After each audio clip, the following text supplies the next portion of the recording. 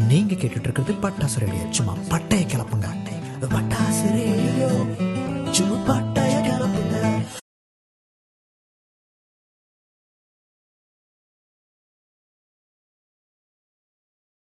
வணக்கம். பட்டாசு நேயர்கள் அனைவருக்கும் சந்திப்போமா நிகழ்ச்சியில் உங்கள் அனைவரையும் வரவேற்றுக் கொள்வது தங்க ரேகா. உங்களுடைய குருக்காக அழகான ஒரு அர்ப்பணமான ஒரு அர்ப்பித்த ஒரு பாட்டு பாடினீங்க. சப்த ஸ்வரங்கள் ஆரம்பிச்ச காலத்துல சப்த ஸ்வரங்கள் நம்ம எல்லாருமே சின்ன வயசுல மெட்ராஸ்ல வளர்ந்துருக்கும் போது கண்டிப்பா டிவில இதை பார்த்திருப்போம். முதல்ல ஒரு மியூசிக்கல் ரியாலிட்டி ஷோ அப்படின்னு சொல்லலாம். சப்த ஸ்வரங்கள் ரொம்ப ரொம்ப பாப்புலரா இருந்தது. என் பக்கத்துல இவ உட்காந்து இருக்காங்க பாருங்க, இவங்க ஒரு சப்த ஸ்வரங்கள் ஃபைனலிஸ்ட். எனக்கு பெருமையா இவங்க பக்கத்துல உட்காந்து பேசிட்டு இருக்கிறது. சப்த ஸ்வரங்களோட ஜேர்னி எப்படி ஆரம்பிச்சது, எப்படி அதுல கிடைச்ச அவங்களுக்கு அனுபவம் என்ன, அப்ப இருந்த ரியாலிட்டி ஷோ, இப்ப இருக்கிற ரியாலிட்டி ஷோ, ஏலாமா ஒரு சின்ன ஒரு அனுபவம். சப்தஸ்வரங்கள் காலேஜ் காம்படிஷன்ஸ், அப்கோர்ஸ் நம்ம நிறைய காலேஜ் காம்படிஷன்ஸ் எல்லாம் போயிருக்கோம். ஸ்கூல்லயும் சரி, inter school inter college competitions எல்லாம் போயிருக்கோம். அப்போ இது ஒரு ஆப்பர்ச்சுனிட்டி வந்தது. மெட்ராஸ் யூனிவர்சிட்டியில படிக்கும் போது மணிமாறன், இப்போ மேக்சிமம் மீடியாவோட டைரக்டர் சுபஸ்ரீ தனிகாச்சலமோட அவங்க 2 பேரும் பார்ட்னர்ஸ். ஸோ அவங்க அந்த மணிமாறன் தான் first episode winner. He was my senior in Madras university. ரொம்ப நல்ல singer, great singer. So Manimaran win பண்ண உடனே ஹி செட் காலேஜ்ல மற்றவங்களும் போய் பார்ட்டிசிபேட் பண்ணலாம், audition is going on, if you are interested you can go. So அதுல தான் நான் போனேன். அந்த மாதிரி தான் போனபோது ஆடிஷன்ல ஐ காட் செலக்டட். அப்படியே நான் போனேன். 4 ரவுண்ட் இருந்தது, ப்ரிலிமினரி, இன்டர்மீடியேட், அப்புறம் செமிஃபைனல்ஸ் அண்ட் ஃபைனல்ஸ் 4 இருந்தது. அதுல நிறைய நல்ல நல்ல ஜட்ஜஸ் எல்லாம் மீட் பண்ண முடிஞ்சது. நல்ல லேர்னிங் ஆப்பர்ச்சுனிட்டி இருந்தது. என்னன்னா, ரொம்ப இன்டராக்ட் பண்ண முடியலன்னா கூட அவங்களோட அந்த ஹம்பிள்னஸ் எனக்கு ஒரு அது என்னன்னு தெரியல. எங்க போனாலும் நான் யாரை பார்த்தாலும் அவங்க ரொம்ப ஹம்பிளா இருக்காங்க. அது ஏன்னு எனக்கு தெரியல. நான் நிறைய இன்னும் ஹம்பிளா ஆகணுங்கிறதுக்காக கடவுள் அப்படி அனுப்புறாரா இல்ல என்னன்னு எனக்கு தெரியல. ஃபர்ஸ்ட் பிரிலிமினரியில எனக்கு சிந்து அப்படின்னு ஒரு பிளேபேக் சிங்கர், ஒரு மலையாளி பிளேபேக் சிங்கர், ரொம்ப அழகான ஒரு சிங்கர். அவங்க ஃபர்ஸ்ட் கிளாஸா பாடுவாங்க, ரொம்ப சாஃப்ட் நேச்சர்டு. ரொம்ப பாராட்டினாங்க. இந்த சின்ன வயசுல உனக்கு நல்ல குரல் ஞானம், குரல் வளம், ஞானம் எல்லாமே இருக்குமா அப்படின்னு பாராட்டினாங்க. நான் வின் பண்ணேன். அதுக்கப்புறம் இன்டர்மீடியேட் போனும்போது அந்த இடத்துல நம்மளுக்கு Arunmozhi sir, flutist, playback singer and flutist. ஒரு சிங்கர் ஃப்ளூட்டும் வாசிச்சு பண்றதுங்கிறது ஒரு பெரிய ஒரு டபுள் இது. ஏன்னா ஃப்ளூட் வாசிக்கிறதுக்கு அப்படி ஒரு பிரெத் கண்ட்ரோல் வேணும். அஃப்கோர்ஸ் அது இன்னும் காம்ப்ளிமெண்ட் பண்ணும் உங்களுக்கு பாடும்போது. அவ்வளோ ஹம்பிள், ஒரு டவுன் டு எர்த், இவ்வளோ டேலண்ட். சும்மா ஃப்ளூட் அவர் வாசிக்கிறாரா, அவர் ஃப்ளூட்டை வாசிக்கிறாரான்னு தெரியாது. ஸோ அது மாதிரி விளையாடும் விரல். அவ்வளோ ஒரு டேலண்டட் ஆர்டிஸ்ட். அவரை மீட் பண்ண சந்தர்ப்பம் கிடைச்சது. அதுக்கப்புறம் விஜய் சிவா அவர்கள் ஃபைனலுக்கு அவர் தான் இருந்தாரு. செமிஃபைனல்ஸ்ல கங்காமரன் சார் ஜட்ஜா இருந்தாரு. ஸோ இவங்களை எல்லாம் நான் மீட் பண்ணது எனக்கு ரொம்ப ரொம்ப சந்தோஷமா இருந்தது. அது ஒரு ரொம்ப அற்புதமான journey. Of course how can I forget the comparer, the most famous AV Ramanan sir.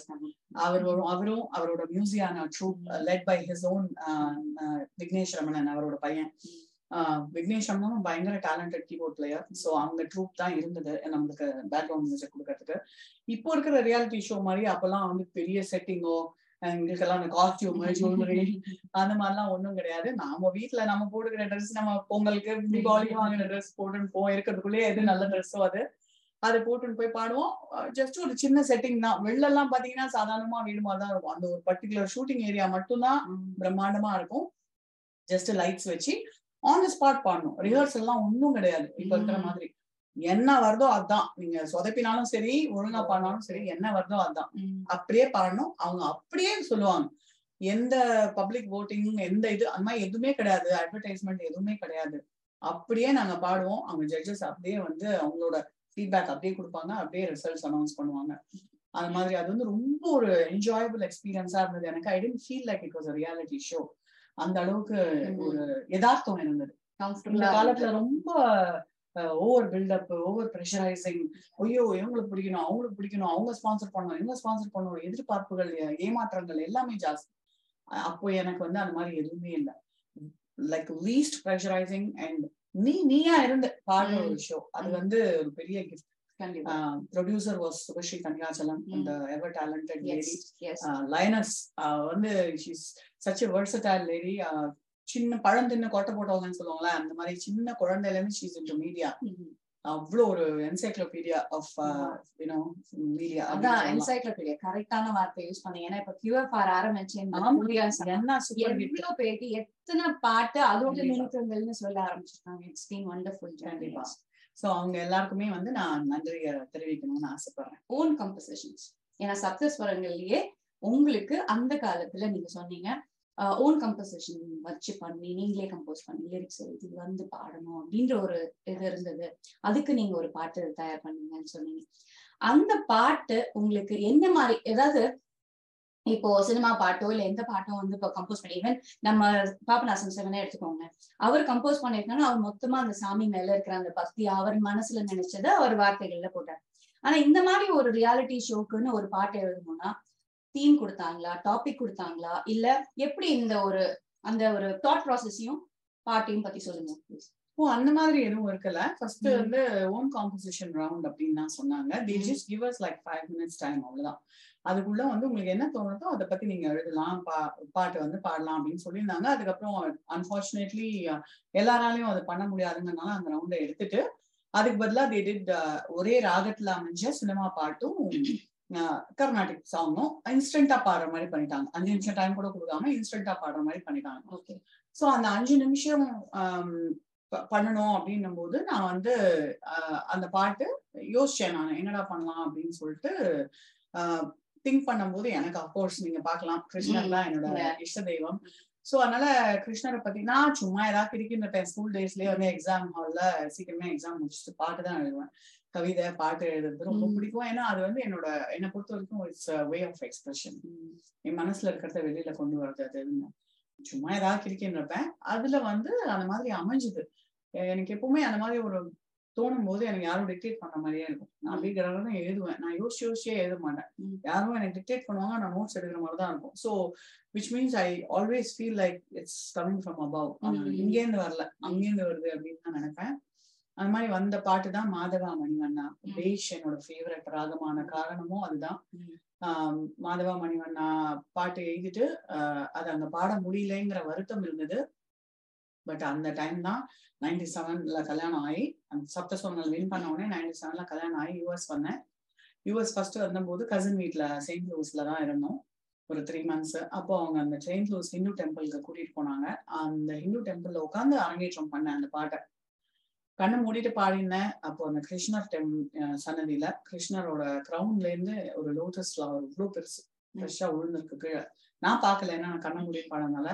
Priest வந்து எடுத்துட்டு வந்து அப்படியே எங்கிட்ட கொடுத்தாரு. ஓ ரொம்ப தேங்க்ஸ் அப்படின்ட்டு. நான் lotus flower, first of all lotus flower இது வரைக்கும் பார்த்ததே இல்லை லைவா. போட்டோல டிவில தான் பாத்திருக்கேன். அதுவும் யூஎஸ் வந்தோடனே ஃபர்ஸ்ட் எனக்கு கிடைச்சிருக்கு அப்படின்னு சொன்னோடனே ரொம்ப ஹாப்பியா இருந்தது. தேங்க்யூ மாமான்னு அவர் சொன்னாரு. எனக்கு தேங்க்ஸ் சொல்லாத கிருஷ்ணருக்கு சொல்லு, ஏன்னா கிருஷ்ணர் கிரவுன்ல இருந்து விழுந்தது நீ பாடும்போதுன்னு. இப்போ எனக்கு அது ரொம்ப ரொம்ப ஹாப்பியா இருந்தது. அன்னைக்கு நாங்க வாகன பூஜைக்காக போயிருந்தோம். யார் வீட்டுல இருந்தோமோ நடராஜன்னா அவ புது கார் வாங்கினா வாகன பூஜைக்காக. நடராஜனா கேட்டா நான் இந்த பூவை என்னோட கார்ல வச்சுக்கிட்டோமா, வச்சுக்கோங்கன்னு சொல்லிட்டு அப்படியே அண்ணா கூப்பிட்டேன் கார்ல வச்சிருந்தேன். அதனால எனக்கு வந்து அதை அரங்கேற்றம் பண்ணி கிருஷ்ணரே எனக்கு அப்ரூவ் பண்ணிட்டாரு அப்படின்ட்டு. சப்தஸ்வரங்கள் என்ன, சப்தஸ்வரங்களுக்கெல்லாம் அதிபதியானவரே எனக்கு அப்ரூவ் பண்ணிட்டாருன்னு ரொம்ப ஹாப்பி. ஸோ எனக்கு அது ஒரு சென்டிமெண்டல் சாங். அந்த பாட்டை வந்து பெருமையா சொல்லிக்கணும்னா இப்போ போன மாசம் என்னோட நாதனார் பொண்ணு பிராணதா அரங்கேற்றம் பண்ணா. 8th standard தான் படிக்கிறா. அவ வந்து ஃபர்ஸ்ட் அத பிரீமியர் பண்ணிட்டா. இந்த பாட்டுக்கு டான்ஸ் ஆடி பரதநாட்டியம் அரங்கேற்றம். நான் பாட அவ ஆட ரொம்ப அழகாவே எல்லாருக்குமே சூப்பர் ஹிட் ஆன பாட்டு ஆயிடுச்சு. அந்த ரெப்பர்டுவார்லயே அந்த பாட்டு ரொம்ப சூப்பர் ஹிட் பாட்டு ஆயிடுச்சு. அது எனக்கு ரொம்ப சந்தோஷம்.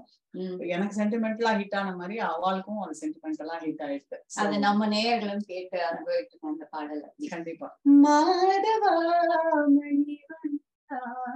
மதுசூதனா மாதவா மணிவண்ணா மதுசூதனா மலர்பதம் பணிந்தேன் அருள் மழை பொழிவாய் மாதவா மணிவண்ணா மதுசூதனா மலர்பதம் பணிந்தேன் அருள் மழை பொழிவாய் மாதவா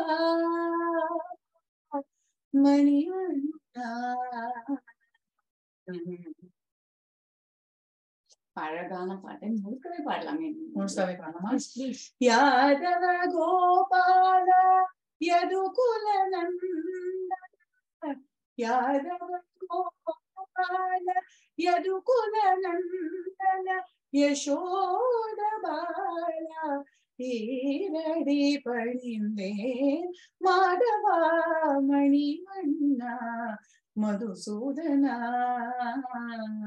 திருப்பார்கடல் தனில் எழுசயனம் புரியும் திருமால் திருத்தாள் தினம் நான் தொழுவேன், திருப்பார்கடல் தனில் எழுசயனம் புரியும் திருமால் திருத்தாள் தினம் நான் தொழுவேன், திருவேங்கடேசா ஸ்ரீலக்ஷ்மி நேசா திருக்கண்டபுரவாசா கோவிந்தா வாமாதவா மணிவண்ணா மதுசூதனா, மலர்பதம் பணிந்தேனருளை பொழிவாய் மாதவா மணிவண்ணா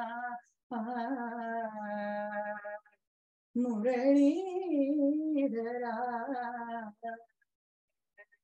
நந்தகிஷோரா.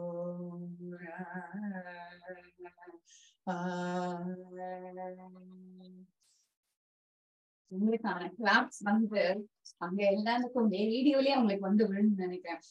இந்த பாட்டு நீங்க சொன்ன மாதிரி தேஷ்ராகம் வந்து மனசை எதப்படுத்துற ஒரு ராகம். அது கேட்கும் போதே அப்படியே லயிச்சு கண்ணு மூடின்னு தான் கேட்கணும், கண்ணு மூடின்னு தான் பாட முடியும், கண்ணு மூடின்னு தான் கேட்கவே தோணுது. அதனால அது மாதிரி ஒரு அழகான ஒரு ராகத்துல ரொம்ப அழகான வார்த்தைகள், வரிகள் அத்தனையும் அற்புதமா இருக்குங்க. வெரி வெரி எல்லாம் அவருடைய வரிகள். கண்டிப்பா கண்டிப்பா. அது அந்த ஒரு ஞானமோ அந்த ஒரு ஆசீர்வாதமோ இல்லாட்டி இப்படி உள் மனசுல இருந்து எதுவும் வராதுன்னு தான் நினைக்கிறேன். அது அழகா வந்து அமைஞ்சிருக்கு. நமஸ்காரங்கள் அதுக்காகவே ஆண்டவருக்கு. சரி, பாட்டு, நிறைய இசை, இதெல்லாம் பார்த்தாச்சு.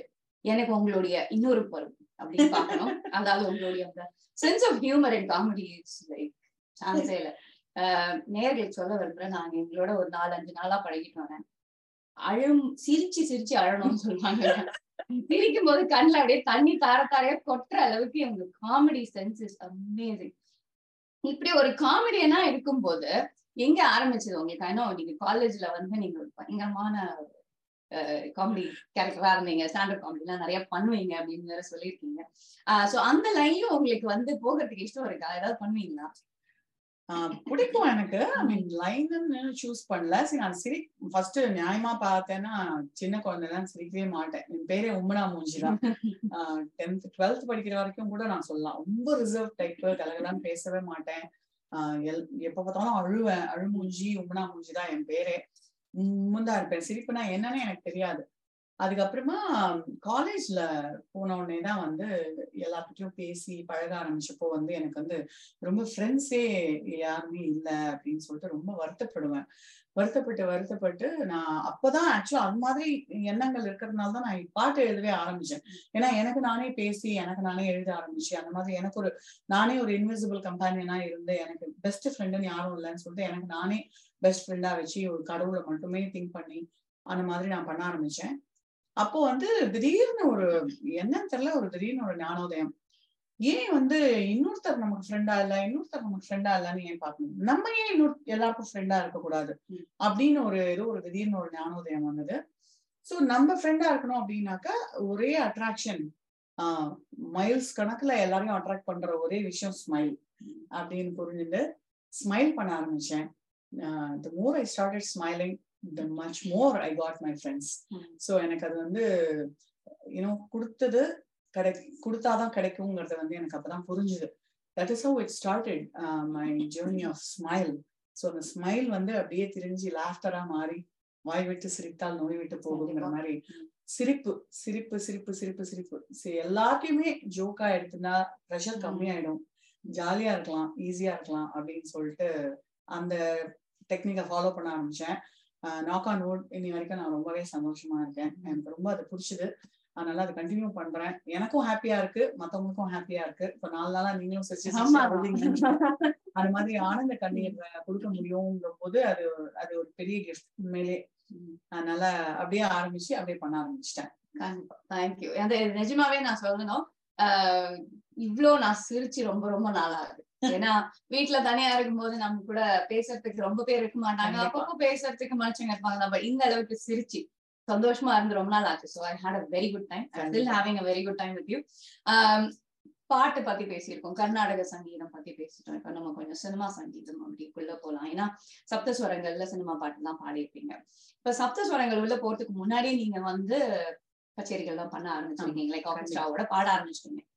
இங்கதான் என்னுடைய கேள்வி வருது, மீனுன்ற பேரு மினுவா மாறின கதையை கொஞ்சம் சொல்ல முடியும்?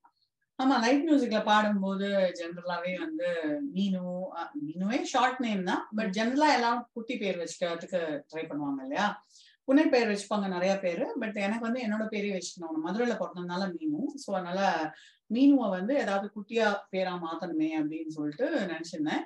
அப்போ வந்து என்னோட cousin Srinivasan, is also very good singer, அவன் வந்து சஜஸ்ட் பண்ணா, நீ வந்து பாட்டு தானே உனக்கு மெயின் ப்ரொஃபஷன், ஸோ அதனால music in you, MINU, so music for M in U, music in you போட்டு மினுன்னு போட வச்சான். அப்படி வச்சு விசிட்டிங் கார்டு போட்டு I became light music singer. And of course நான் லைட் மியூசிக் சிங்கர் ஆனதுக்கும் ஸ்ரீராம் தான் காரணம். அவன் வந்து அவனும் அவன் ஃப்ரெண்ட்ஸுமா சேர்ந்து லைட் மியூசிக் ஆர்கெஸ்ட்ரா வச்சிருந்தாங்க, சந்தியா ராகம்னு. சோ அதுலதான் நான் முதல் பாட ஆரம்பிச்சேன் இந்த சொர்க்கமே என்றாலும் பாட்டு. அதாவது ஆர்கெஸ்ட்ரால நான் பாடினது, நான் வந்து மைக்ல பாடினது நானா, பட் ஆர்கெஸ்ட்ரால ஃபர்ஸ்ட் ஸ்டேஜ்ல நான் பாடின பாட்டு வந்து சினிமா பாட்டு சொர்க்கமே என்றாலும். ஜானகி அம்மா பாடின பாட்டு. அந்த ஒரு கமகம் ஒண்ணு வரும், அது பல தேசம் முழுதும் பேசும் மொழிகள் தமிழ் போல் இனித்திடுமா. அந்த கண்டிப்பா தமிழ் போல எந்த மொழியும் இனிக்காது. சோ நிச்சயமா அந்த கமகம் அது வந்து எனக்கு பேர் வாங்கி கொடுத்த ஒரு பாடல். அந்த ஒரே ஒரு பாட்டு பாடுறதுக்காக ஸ்டேஜ் ஏறுவேன், அதுக்கப்புறம் அப்படியே நூல் பிடிச்ச மாதிரி அதே பிடிச்சி எல்லா பாட்டும் பாட ஆரம்பிச்சிட்டேன். சோ அதனால நான் என்னோட லைட் மியூசிக் என்ட்ரி அந்த கிரெடிட் அண்ட் என்னோட பேர் அந்த credit goes to my cousin Srinivasan. இப்போ ஸ்ரீராம்காகவே அவருக்கு ஒரு தேங்க்ஸ் சொல்ற மாதிரி இந்த உங்களை வந்து நிறுத்தி வச்ச ஒரு பாட்டு எங்களுக்காக, உங்களுடைய அற்புதமான, ஏன்னா நான் நேர்களுக்கு என்னன்னு சொல்ல போறது இல்ல, இந்த பாட்டு நீங்க கேட்க போறீங்க. ஏன்னா நம்ம எல்லாருக்கும் பிடிச்ச ஒரு பாட்டு. அப்பப்போ நம்ம எல்லாம் வெளிநாடுல புலம்பெயர்ந்து வாழும் நம்ம தமிழர்கள் நிறைய பேர் வந்து அப்பப்போ நினைச்சுப்போம் இந்த பாட்டை. கண்டிப்பா ஒரு நேரத்துல நினைச்சுட்டு இருப்போம், என்னன்னா இது ஒரு பசிக்கு சட்டுன்னு ஒரு இட்லி கிடைக்க மாட்டேங்குது, ஒரு பேல்பூரி கிடைக்க மாட்டேங்குது யோசிச்சிருப்போம்ல. நான் யோசிக்கிறேன், அது மாதிரி நீங்களும் யோசிச்சிருப்பீங்க. அப்படி யோசிச்ச இந்த பாட்டு, நம்ம முணுமுத்த பாட்டை இன்னைக்கு உங்களுக்காக. மினு. ஏரிக்கர காத்தும் இங்கேதும் கேட்கவில்லை,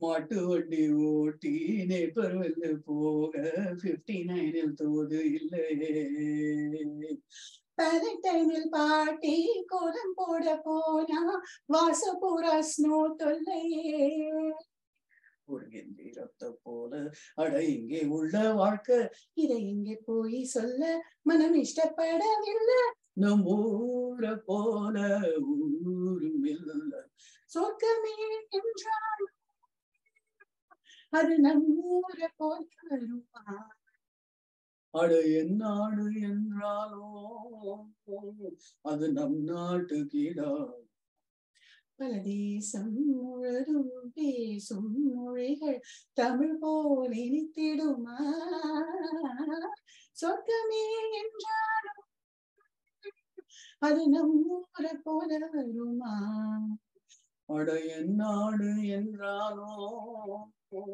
அது நம் நாட்டு கீழாகுமா. அலட்ட கரகோஷம் உங்ககிட்ட இருந்து வந்துருக்குன்னு எனக்கு தெரியும். இதைத்தான் நான் உங்களுக்காக வாரி வழங்கறதுக்கு ஆவலாக காத்துருந்தேன். இந்த டபுள் வாய்ஸ், டியூவல் வாய்ஸ் பண்ணணும் அப்படின்றது வந்து எப்ப ஆரம்பிச்சது, எப்படி பண்ணீங்க அதை சொல்லுங்களேன். அது ஒரு இன்ட்ரெஸ்டிங் கதை இருக்கு. லைட் மியூசிக் ஆர்கெஸ்ட்ரால பாடும்போது அகைன் இன்னொரு ஆர்கெஸ்ட்ரால பாண்டிச்சேரியில ப்ரோக்ராம், ஒரு கல்யாண மண்டபத்துல நிறைய கல்யாண கச்சேரி தானே ஆர்கெஸ்ட்ரா இருக்கும். சோ அந்த கல்யாண மண்டபத்துல ஒரு குழுல பாடிட்டு இருக்கோம். அப்ப பாடும்போது என்னோட சக சிங்கர் வந்து வெங்கடேஷ் அப்படின்னு, அவர் மெயின் சிங்கர். அவர் வந்து ரொம்ப வெர்சடைல் எக்ஸலன்ட் சிங்கர். அவரு மேல் வாய்ஸ் ஃபீமேல் வாய்ஸ் ரெண்டுமே பாடுவாரு. சோ நான் அப்படியே அப்படின்னு பாப்பேன், எப்படி அப்படி பாடுறாரு அப்படின்ட்டு. சோ அவர் வந்து நிலாக்காயும் நேரம் சொன்னாங்க, இவ்வளவு ஒரு கஷ்டமான பாட்டு. அந்த பாட்டு அவர் மேல் அண்ட் ஃபீமேல் வாய்ஸ் பாடி முடிச்சிருக்காரு. அதுக்கப்புறம் என்னோட எப்பவுமே 2 ஃபீமேல் சிங்கர் 2 மேல் சிங்கர் வச்சிருப்போம் இல்லையா, ஜஸ்ட் இன் கேஸ்க்கு. சோ அப்போ அவரு மெயின் சிங்கர் வெங்கடேஷ், இன்னொரு சிங்கர் வந்து அவர் சிக் ஆயிட்டாரு. திடீர்னு தொண்டை கட்டிட்டு ப்ரோக்ராம் போது, ஐயோ தொண்டை கட்டிட்டு அவரால் பாடவே முடியல, என்ன பண்ணுன்னு தெரியலையே அப்படின்னு சொல்லிட்டு ஆர்கனைசர் என்ன பண்ணிட்டாரு, வெங்கடேஷால மட்டும்தான் பாட முடியுமா, என்னாலையும் இரு குரல்ல பாட முடியும்னு, வருகிறார் மினு அப்படின்ட்டாங்க. ஐயோ அண்ணா அண்ணா அப்படி அனௌன்ஸ் பண்ணிட்டீங்க, நான் உண்மையில அந்த ட்ரை பண்ணது கிடையாது, எல்லாம் உன்னால முடியும் பாடு அப்படின்ட்டாரு. வெங்கடேஷ் வந்து உன்னால முடியும், நீ சும்மா ஹம் பண்ணி என்ன நான் பார்த்து இன்ஸ்பயர் ஆறேன்னு சொல்லுவல்ல, பண்ணு அப்படின்ட்டாரு. On stage without even practicing நான் வந்து அந்த கம்பங்காடு பாட்டு பாடினேன், வானமே இல்லை படத்துல. சோ அது வந்து ரொம்ப சேலஞ்சிங் சாங் கிடையாது, பட் டக் டக்குன்னு குரல் மாத்துறது வந்து கொஞ்சம் கஷ்டமான விஷயம் தான். சோ அது வந்து நான் ட்ரை பண்ணேன் அந்த பாட்டு. அது ரிஹர்சலே இல்லாம ட்ரை பண்ணேன். 4 வாட்டி பாடினேன். ஒன்ஸ் மோர் கேட்டு 4 வாட்டி பாடினேன் அந்த பாட்டு.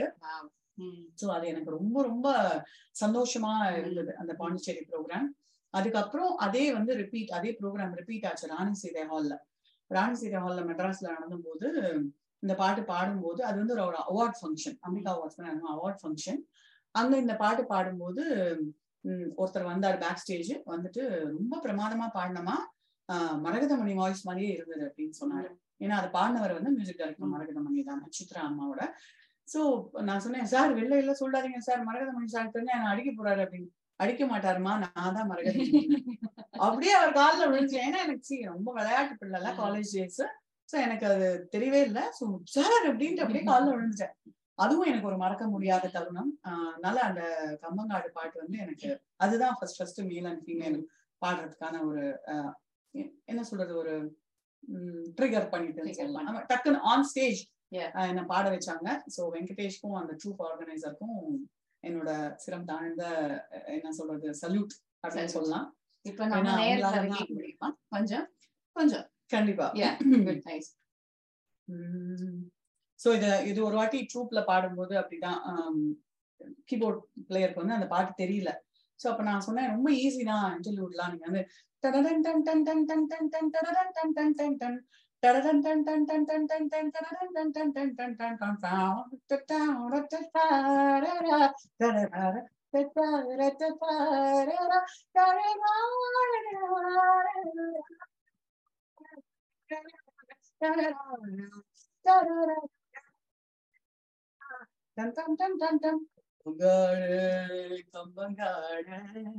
டன் இருக்கு பசியோடு ஓடி வந்து உறவாடு, வேலி இல்ல விளையாடு, கண்ணி காத்து கண்ணி போச்சு இந்த நாத்து வச்சு இடம் பார்த்து பொட்டு வச்சு ஒன்னு சேர்த்து. ஆமா, இன்னும் அழகா வாயிலே கீபோர்டு வச்சுக்கிட்டு. இப்ப நீங்க பண்ணீங்களே, இதுக்கு அடுத்து என்னோட கேள்வி அதுதான். நீங்க வாயில வந்து இப்ப கீபோர்டு வந்து பாசுமதி, ஆனா இதோட நீங்க நிக்கலையே நீங்க இல்லையா? உங்களுக்கு அந்த மிமிக்ரி அப்படின்ற ஒரு விஷயம் உங்களுக்குள்ள மறைஞ்சிருக்குன்றது வந்து இன்னைக்கு நம்ம நேயர்களுக்கு சொல்லி ஆனோம். நான் சொன்ன மாதிரி கர்நாடக இசை, சினிமா இசை, இப்ப நீங்க பாத்தீங்க கீபோர்டை வாசிச்சுட்டாங்க. ஆனா இது தவிர வேற என்னெல்லாம் செய்வாங்க அப்படின்றத அடுத்து நம்ம பார்க்க போறோம். சொல்லுங்க உங்களுக்கு அந்த மிமிக்ரின்ற ஒரு விஷயம். ஏன்னா நிறைய பேர் நம்ம அந்த டைம்ல வந்து நான் மிமிக்ரி பார்க்கும்போது பூனை மாதிரி, நாய்க்குட்டி மாதிரி, இல்ல அந்த மாதிரி மாடு மாதிரி கத்துவாங்க. அப்புறம் தான் வந்து ஒரு பெரிய பெருந்தலைவர்கள் மாதிரி பேசுறது, அந்த மாதிரி எல்லாம் பண்ணிட்டு இருந்தாங்க. ஆனா அதை தாண்டி நான் நிறைய பேர் எதுவும் பண்ணதில்லை, கேட்டதில்லை. நீங்க இதை வித்தியாசமா கையாண்டிருக்கீங்க, உங்க பாடலோட இணைச்சி இசையோட இணைச்சி அந்த ஜேர்னி சொல்லுங்க. நானும் இதே மாதிரிதான் பூனை மாதிரி நாய் மாதிரி அதெல்லாம் பண்ணிருக்கேன். ஏன்னா குழந்தைங்கன்னா எனக்கு ரொம்ப பிடிக்கும். ஸோ அதனால குழந்தைங்களோட விளையாடுவேன். இப்போ ஒரு கெட் டுகெதர்க்கே போனா கூட பெரியவங்களோட எல்லாம் நான் பேசவே மாட்டேன். ஏன்னா காணும் பாத்தீங்கன்னா ஏதாவது ஒரு மழலை பட்டாளத்தோடு தான் இருப்பேன். ஏன்னா காசிப் ஃப்ரீ அண்ட் ஹார்ட்டியா பேசலாம், அவங்க கிட்ட சிரிக்கலாம், மெயினா சிரிக்கலாம், ஜோக் சொல்லி சிரிக்கலாம், எல்லாத்துக்கும் சிரிக்கும் பாப்பாலாம். சோ அதனால ஒரு அர்த்தம் ஆராய்ச்சியே பண்ணாது, அனுபவிப்போம். ஆராய்ச்சி பண்ணாம அனுபவிப்போம். அந்த மாதிரி இருக்கிற ஜெனரேஷன்னால நான் குழந்தைங்களோடய இருப்பேன். அவங்களுக்காக நான் அவங்க வாய்ஸ்லயே பேசி அவங்களோட இணையணுங்கிறதுக்காக அந்த மாதிரி பேசி அவங்களுக்காக பூனை மாதிரி கத்தி நாய் மாதிரி கத்தி அப்படிதான் பண்ணியிருந்தேன். அப்படி இருக்கும்போது ஸ்கூல் டேஸ் லைக் 12th முடிக்க போறேன். அப்போ வந்து அப்பதான் வந்து நினைக்கிறேன் இந்த லலிதாவின் பாட்டுக்கு பாட்டு ஷாகுல் ஹமீதா அப்துல் ஹமீத் சார், அவர் வந்து ரொம்ப அருமையான ஒரு கம்பேரர், இலங்கை தமிழர். அவர் வந்து அற்புதமா பேசுவாரு. அவர் அந்த லலிதாவின் பாட்டுக்கு பாட்டுல அந்த நேர கூப்பிட்டு பாட வைப்பாங்க இல்லையா. அப்போ ஒரு அம்மா வந்தாங்க, இந்த பாடும்போது இவங்களுக்கு வந்து ஒரு யூனிக் டேலண்ட் இருக்கு, இவங்க வந்து பாடுவாங்கன்னு உடனே சிங்காரவேலனை தேவா நம்ம ஜானகி அம்மாவுக்கு வந்து அவார்டு வாங்கி கொடுத்த ஒரு பாடல். அந்த பாட்டை வந்து அவங்க நாதஸ்வரம் வாயிலேயே பண்ணி பாடினாங்க. ஜஸ்ட் அந்த மெயின் பிகினிங் ஹம்மிங் மட்டும் பாடினாங்க. எல்லாம் பயங்கர கரகோஷம். அது பாடி முடிச்ச உடனே எங்க அண்ணா சொன்னா, எங்க வாடி பாரு என்னமோ பெரிய பீத்திக்கிற பெரிய சிங்கர்னு சொல்லிட்டு அவங்க பாரு என்ன மாதிரி பண்றாங்க, நீ சும்மா கரகுறன்னு கத்தினா போறாது, இது மாதிரி உன்னால பண்ண முடியுமா அப்படின்னு கேட்டான் எங்க அண்ணா. அப்ப நான் வந்து அவங்க ஒரு ஹம்மிங் மட்டும் தானே பண்ணாங்க, நான் ஃபுல் பாட்டுமே ப்ராக்டிஸ் பண்ணி பாடுறேன் அப்படின்னு சொல்லிட்டு I took it as a challenge and I practiced it. அழகா பாட முடிஞ்சது என்னால ஃபுல் பாட்டுமே. அது வந்து எனக்கு பயங்கர ஹிட் ஆயிடுது, செம்ம ஹிட் ஆயிடுது அந்த பாட்டு. டிட்ராய்ட்ல நான் போனும்போது டிட்ராய்ட்ல சிங்காரவேலனை வந்து பயங்கர ஃபேமஸ் பண்ணிட்டேன். அதுக்கப்புறம் அங்கேருந்து இது சிகாகோல வந்து என் பேர் கேபி சுந்தராம்பாள்னு சொல்லுவாங்க. ஏன்னா கேபி சுந்தராம்பாள் ஒரு பழனி அப்பா பாட்டு, அந்த பாட்டு வந்து அப்படியே அவங்க வாய்ஸ் மேபி ட்ரை பண்ணி பண்ணுவேன். ஸோ அதனால அந்த 2 பாட்டும் வந்து எனக்கு ரொம்ப மிகப்பெரிய பேர் வாங்கி கொடுத்த 2 முருகன் பாடல். உங்களுக்குமே முருகன்னா ரொம்ப பிடிக்கும்னு கேள்விப்பட்டேன். ஸோ அது 2மே வந்து கொஞ்சம் கொஞ்சம் பாடி காமிக்கிறேன். 2மே வந்து 2 எக்ஸ்ட்ரீம். இது பயங்கர ஸ்வீட், அது பயங்கர கனமா இருக்கிற ஒரு வாய்ஸ். ஸோ அதனால ட்ரை பண்றேன்.